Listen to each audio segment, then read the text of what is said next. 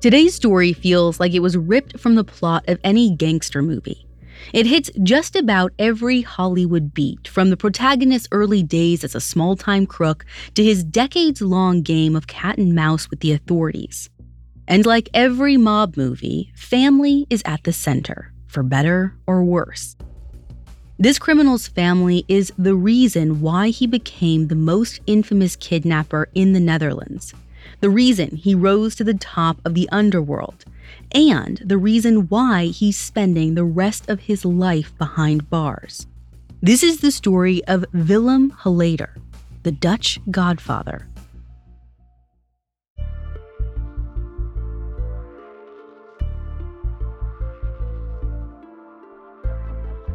I'm Ashley Flowers, and this is International Infamy, a Spotify original from Parcast. On this show, I'm taking you on a world tour of 15 notorious crimes from 15 different countries.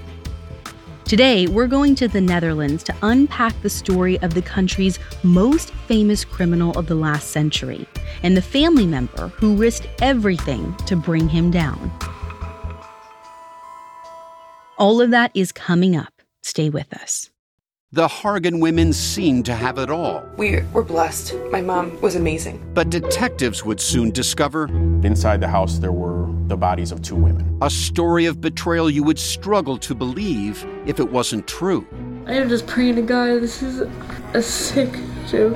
From 48 Hours, this is Blood is Thicker, the Hargan family killings. Listen to Blood is Thicker, the Hargan family killings, wherever you get your podcasts. Ryan Reynolds here from Mint Mobile. With the price of just about everything going up during inflation, we thought we'd bring our prices down. So to help us, we brought in a reverse auctioneer, which is apparently a thing. Mint Mobile Unlimited Premium Wireless. How to get 30, 30, bit to get 30, bit to get 20, 20, 20, bit to get 20, 20, bit to get 15, 15, 15, 15, just $15 a month?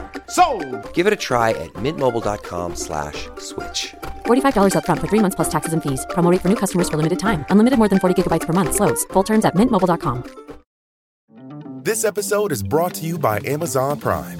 You know Amazon Prime is not just a shipping subscription, right? It's got everything, including streaming TV and movies on Prime Video. And of course, Prime's fast, free shipping. Go from watching your favorite shows to getting your favorite things. Whatever you're into, it's on Prime. Visit amazon.com/Prime to get more out of whatever you're into.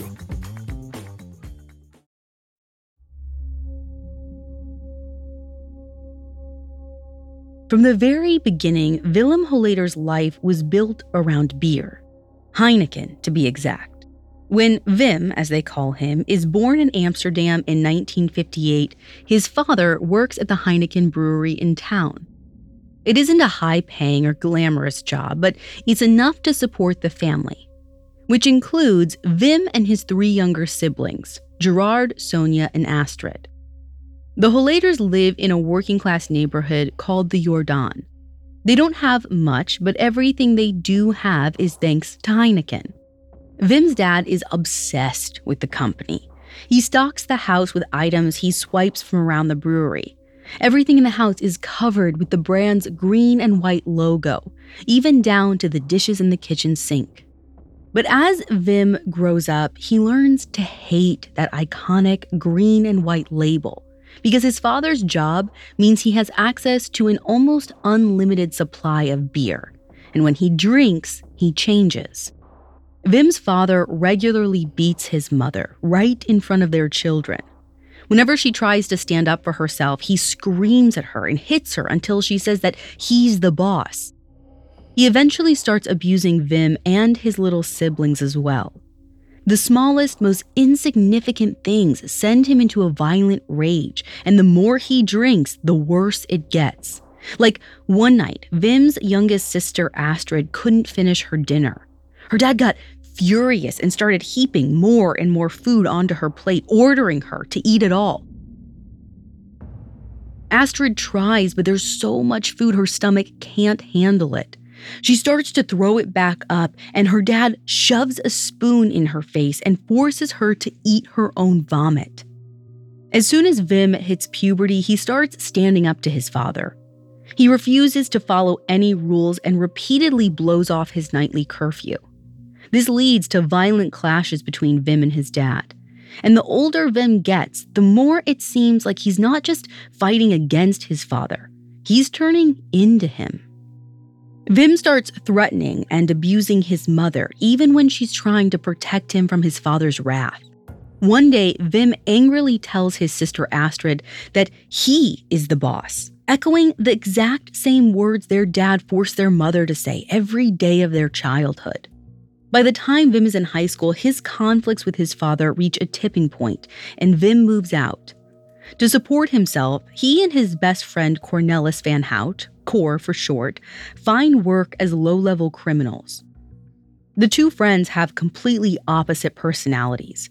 Wim is sullen and quick to anger, but Cor is laid back and funny. He's the only person who isn't afraid of Wim's father. He just laughs off his threats and shoots back with a series of jokes. Wim's dad absolutely hates it. Cor's easygoing nature starts to rub off on Wim, but Cor also starts to pick up some of Wim's more violent habits.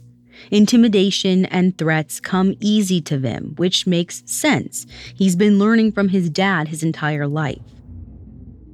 And all that bottled up rage actually comes in handy when he starts working in Amsterdam's criminal underworld. Wim and Cor start working as hired muscle, and eventually they graduate to armed robberies. By the time Wim is 24, he's done a lot of different jobs, but he's getting tired of small-time crime. So Cor decides it's time to pull off something big, something that could set them up for life. He decides the easiest way to score big is by kidnapping someone for ransom. It obviously has to be someone super rich, but not a royal or a politician, nothing that would draw too much attention. Wim has the perfect person in mind, his father's old boss, Freddy Heineken. Freddy's grandfather may have started the family brewery in the 1800s, but it was Freddy's business skills that turned the company into a global brand. At 60 years old, he is one of the richest men in all of Europe, and Wim knows exactly where his office is. For almost the entire year of 1983, Wim, Cor, and a team of 3 accomplices track Freddy's every move. They watch him leave his mansion every morning and drive with his chauffeur to the Heineken office. They're there when he leaves every evening to head back home. In their downtime, Wim and Cor do extensive research. They read about the Lindbergh baby and the kidnapping of John Paul Getty III in 1973. They learn what kind of mistakes can get them caught and how careful they have to be to pull this off. They collect a variety of weapons from pistols to submachine guns and steal a whole fleet of cars so they have options once the police are on their tails. For a home base, they find a warehouse next to a wood manufacturing company in West Amsterdam. They put up a false wall inside so it looks like the warehouse is empty, and behind the wall, they build 2 soundproof cells. By November, every step of the plan is airtight. Every contingency is planned for, and Wim and Cor are ready to go.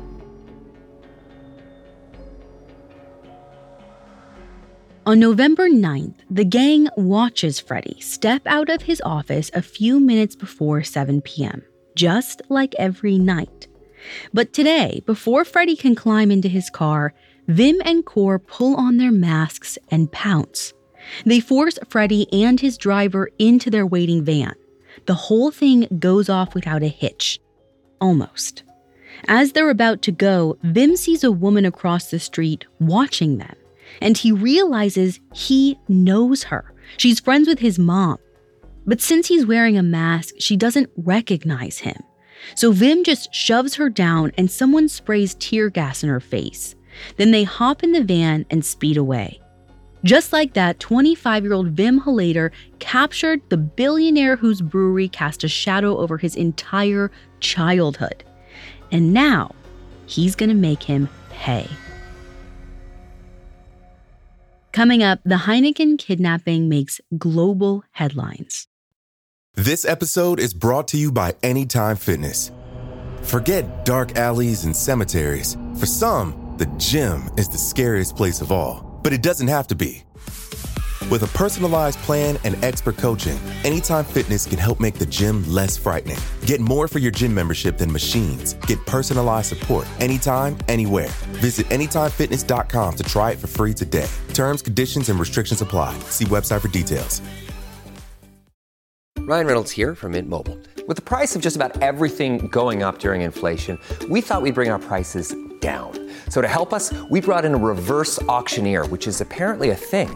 Mint Mobile Unlimited Premium Wireless. How to get 30, 30, how to get 30, how to get 20, 20, 20, how to get 20, 20, how to get 15, 15, 15, 15, just $15 a month? Sold! Give it a try at mintmobile.com/switch. $45 up front for 3 months plus taxes and fees. Promo rate for new customers for limited time. Unlimited more than 40 gigabytes per month. Slows full terms at mintmobile.com. Now back to the story. One night in November 1983, Wim is sitting in front of the TV with his younger sister Astrid, watching the news. The top story is the kidnapping of Freddie Heineken. Freddie has only been missing for a few days, but the news has already spread all across Europe. High-profile kidnappings are rare in the early 1980s, and they're basically unheard of in the Netherlands. Just about every cop in the country is working overtime to bring Freddie home.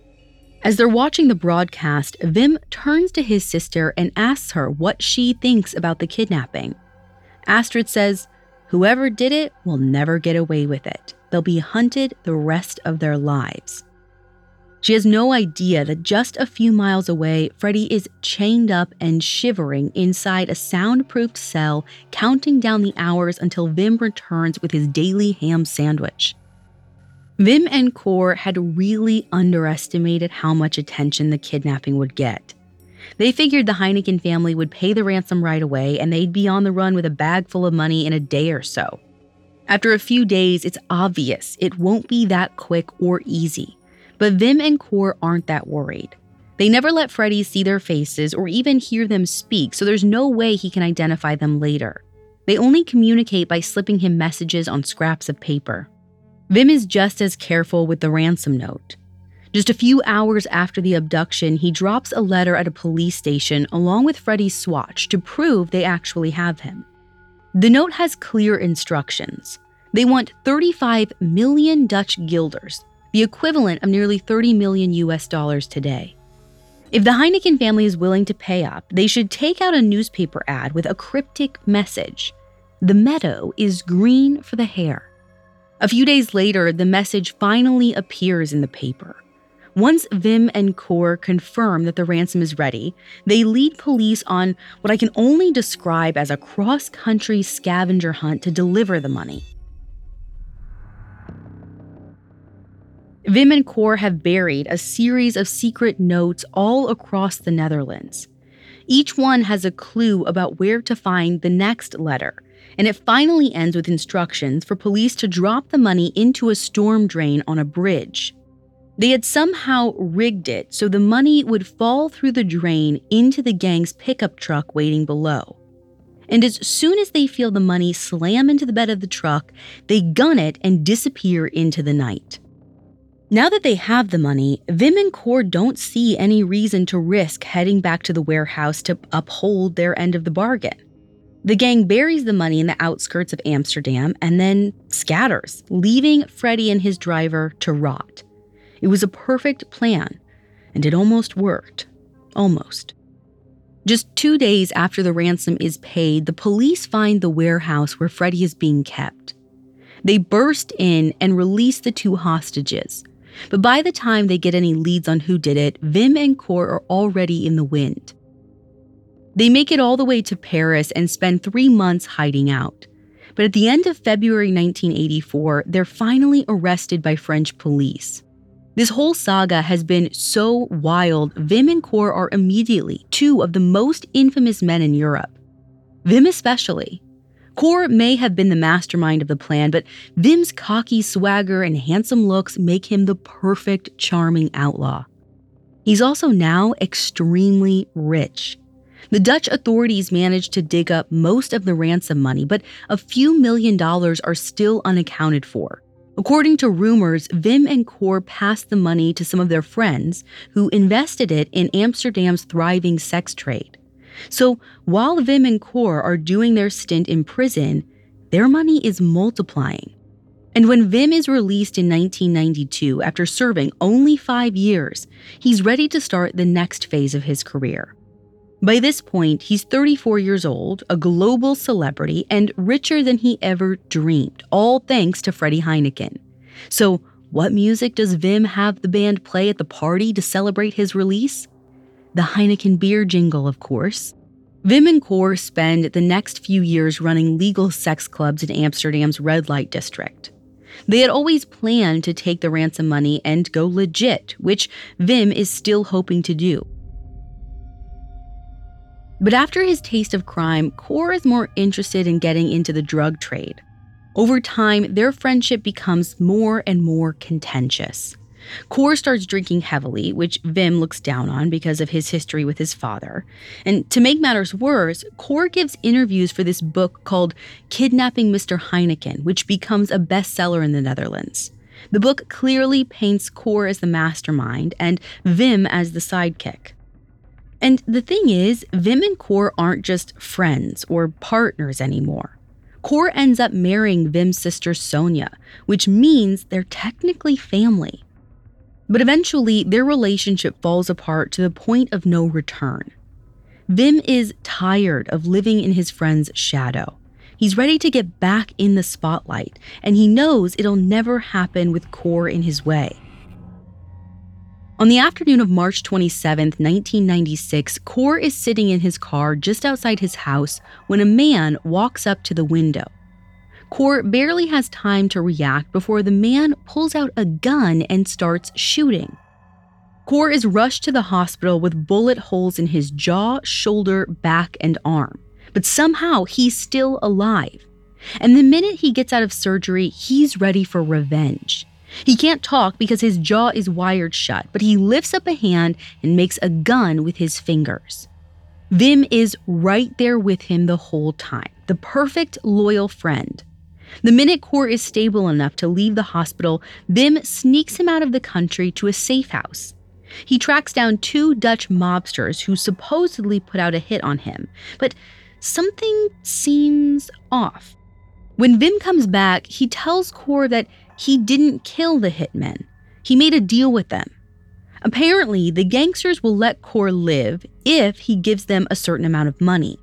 Wim says, just give me the cash and I'll go pay them off and everything will be fine. But Cor is suspicious. He refuses to give Wim the money. And when he heads back to Amsterdam, he hides out and doesn't tell Wim where he's living. Wim does everything he can do to find out. He even puts a gun to the head of Cor's 7-year-old son, Wim's own nephew, to try and get his sister to admit she knows where he's hiding. Wim says he's just trying to protect his friend, but his behavior says otherwise. Especially once Wim goes into business with the same gangsters who supposedly tried to kill Cor. When Cor finally resurfaces, the assassination attempts continue. He narrowly avoids a sniper attack in 2000, but in 2003, his luck finally runs out. He's shot to death in the street by 2 unidentified men.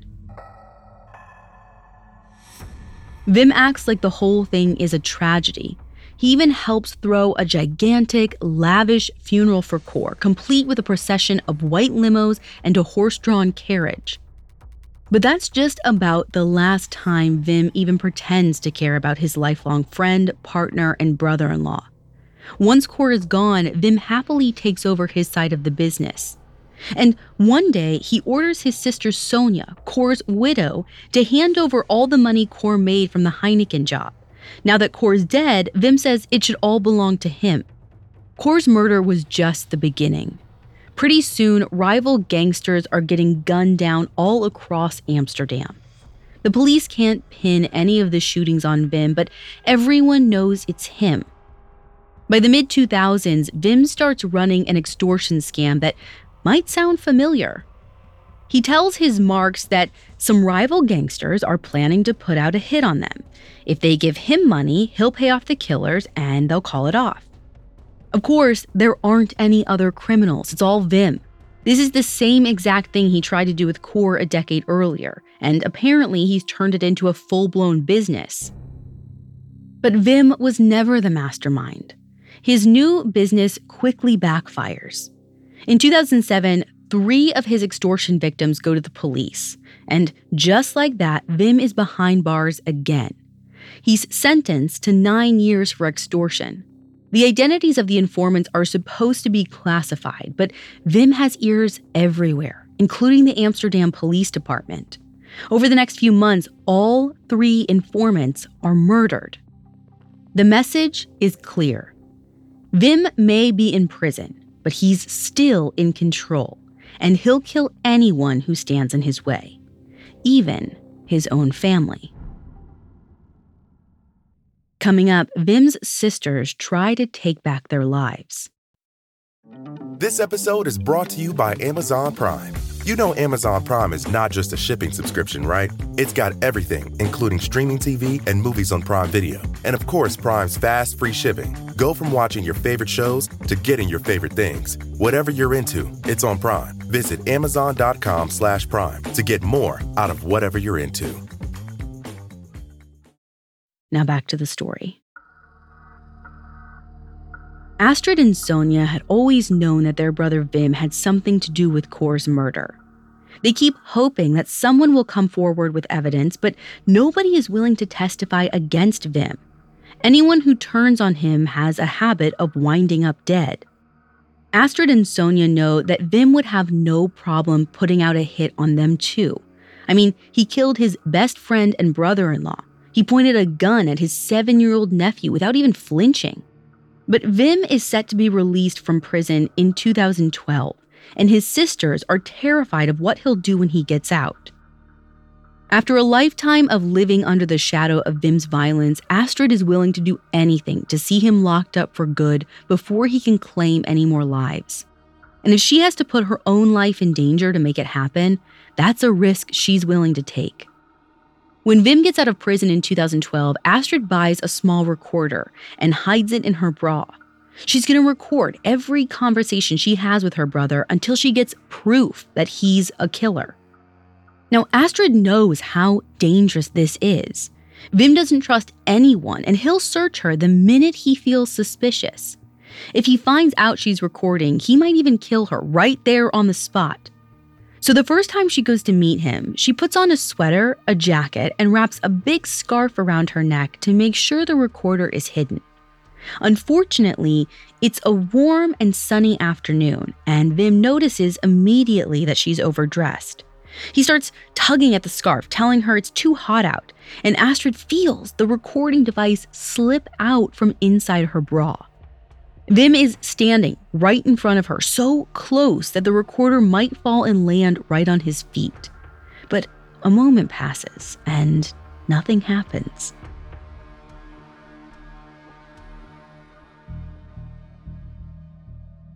When Astrid goes to the bathroom later, she realizes the device is stuck near the waistband of her pants. Tucking in her shirt that morning probably saved her life. Luckily, that first attempt doesn't scare Astrid off. Over the next 2 years, Astrid and Sonia secretly record countless conversations with their brother.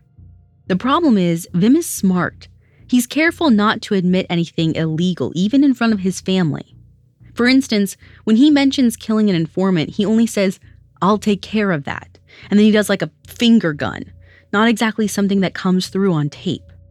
The worst they get are recordings of Wim's violent outbursts and verbal abuse.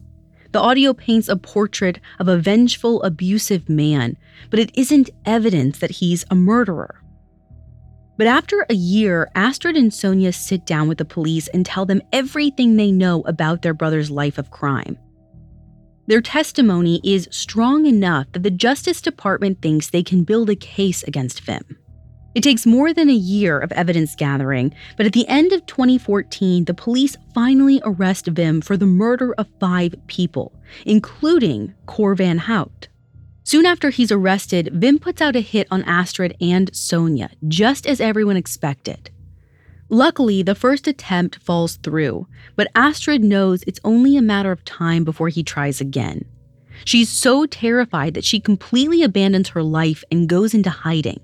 She quits her job as, no joke, a criminal defense attorney, moves out of her house, and bounces between a few different safe houses for the whole length of the trial. When she goes out in public, she wears a bulletproof vest. But she's not too afraid to testify. This is the sacrifice she knew she was making when she decided to turn on her brother. On March 24, 2015, Astrid and Sonia testify in court for the first time, and their stories completely shatter the public perception of Wim as a charismatic anti-hero. He's not the charming 20-something-year-old Heineken kidnapper anymore. He's a dangerous, violent 56-year-old man who grew up to be even more abusive than his father. Of course, Wim claims that he wasn't being serious on the recordings his sisters made. But along with their testimonies, there's a pretty compelling case against him. In July of 2019, the jury finally comes back with a verdict.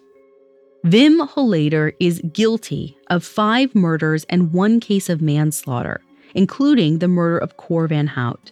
He's sentenced to life in prison. But just because he's behind bars doesn't mean his sisters are safe. Even today, Astrid continues to live her life in hiding. She told The New Yorker that she regularly wears disguises when she's out in public. Sometimes she even dresses up as a man. Astrid obviously can't practice law anymore while she's in hiding, but she's spent her time writing a best-selling memoir about Wim, which is currently being adapted into a TV series.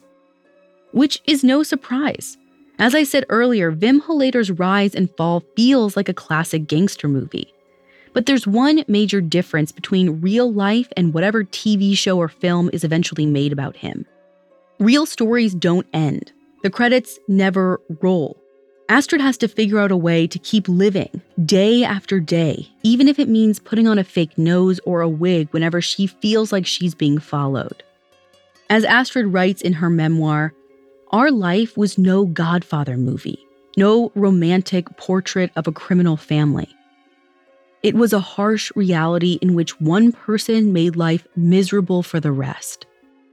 But according to Astrid, it's all worth it. She and Sonia finally broke her family's cycle of abuse. They stood up and said enough is enough, and the world is a little safer because of it."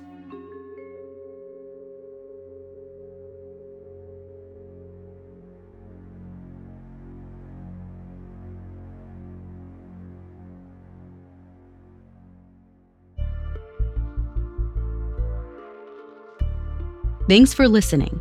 Next week, I'll be back with another stop on our True Crime World Tour. For more information on Wim Hollater, amongst the many sources we used, we found Judas by Astrid Hollater extremely helpful to our research. And if you want to hear more, you can find all episodes of International Infamy for free on Spotify. International Infamy was co-created by Max Cutler and Ashley Flowers and is a Spotify original from Parcast starring Ashley Flowers. It's executive produced by Max Cutler, sound designed by Carrie Murphy, with production assistance by Ron Shapiro, Trent Williamson, and Carly Madden. This episode of International Infamy was written by River Donahue, with writing assistance by Kate Gallagher. Fact-checking by Cheyenne Lopez, and research by Chelsea Wood. To hear more stories hosted by me, check out Crime Junkie and all AudioChuck originals.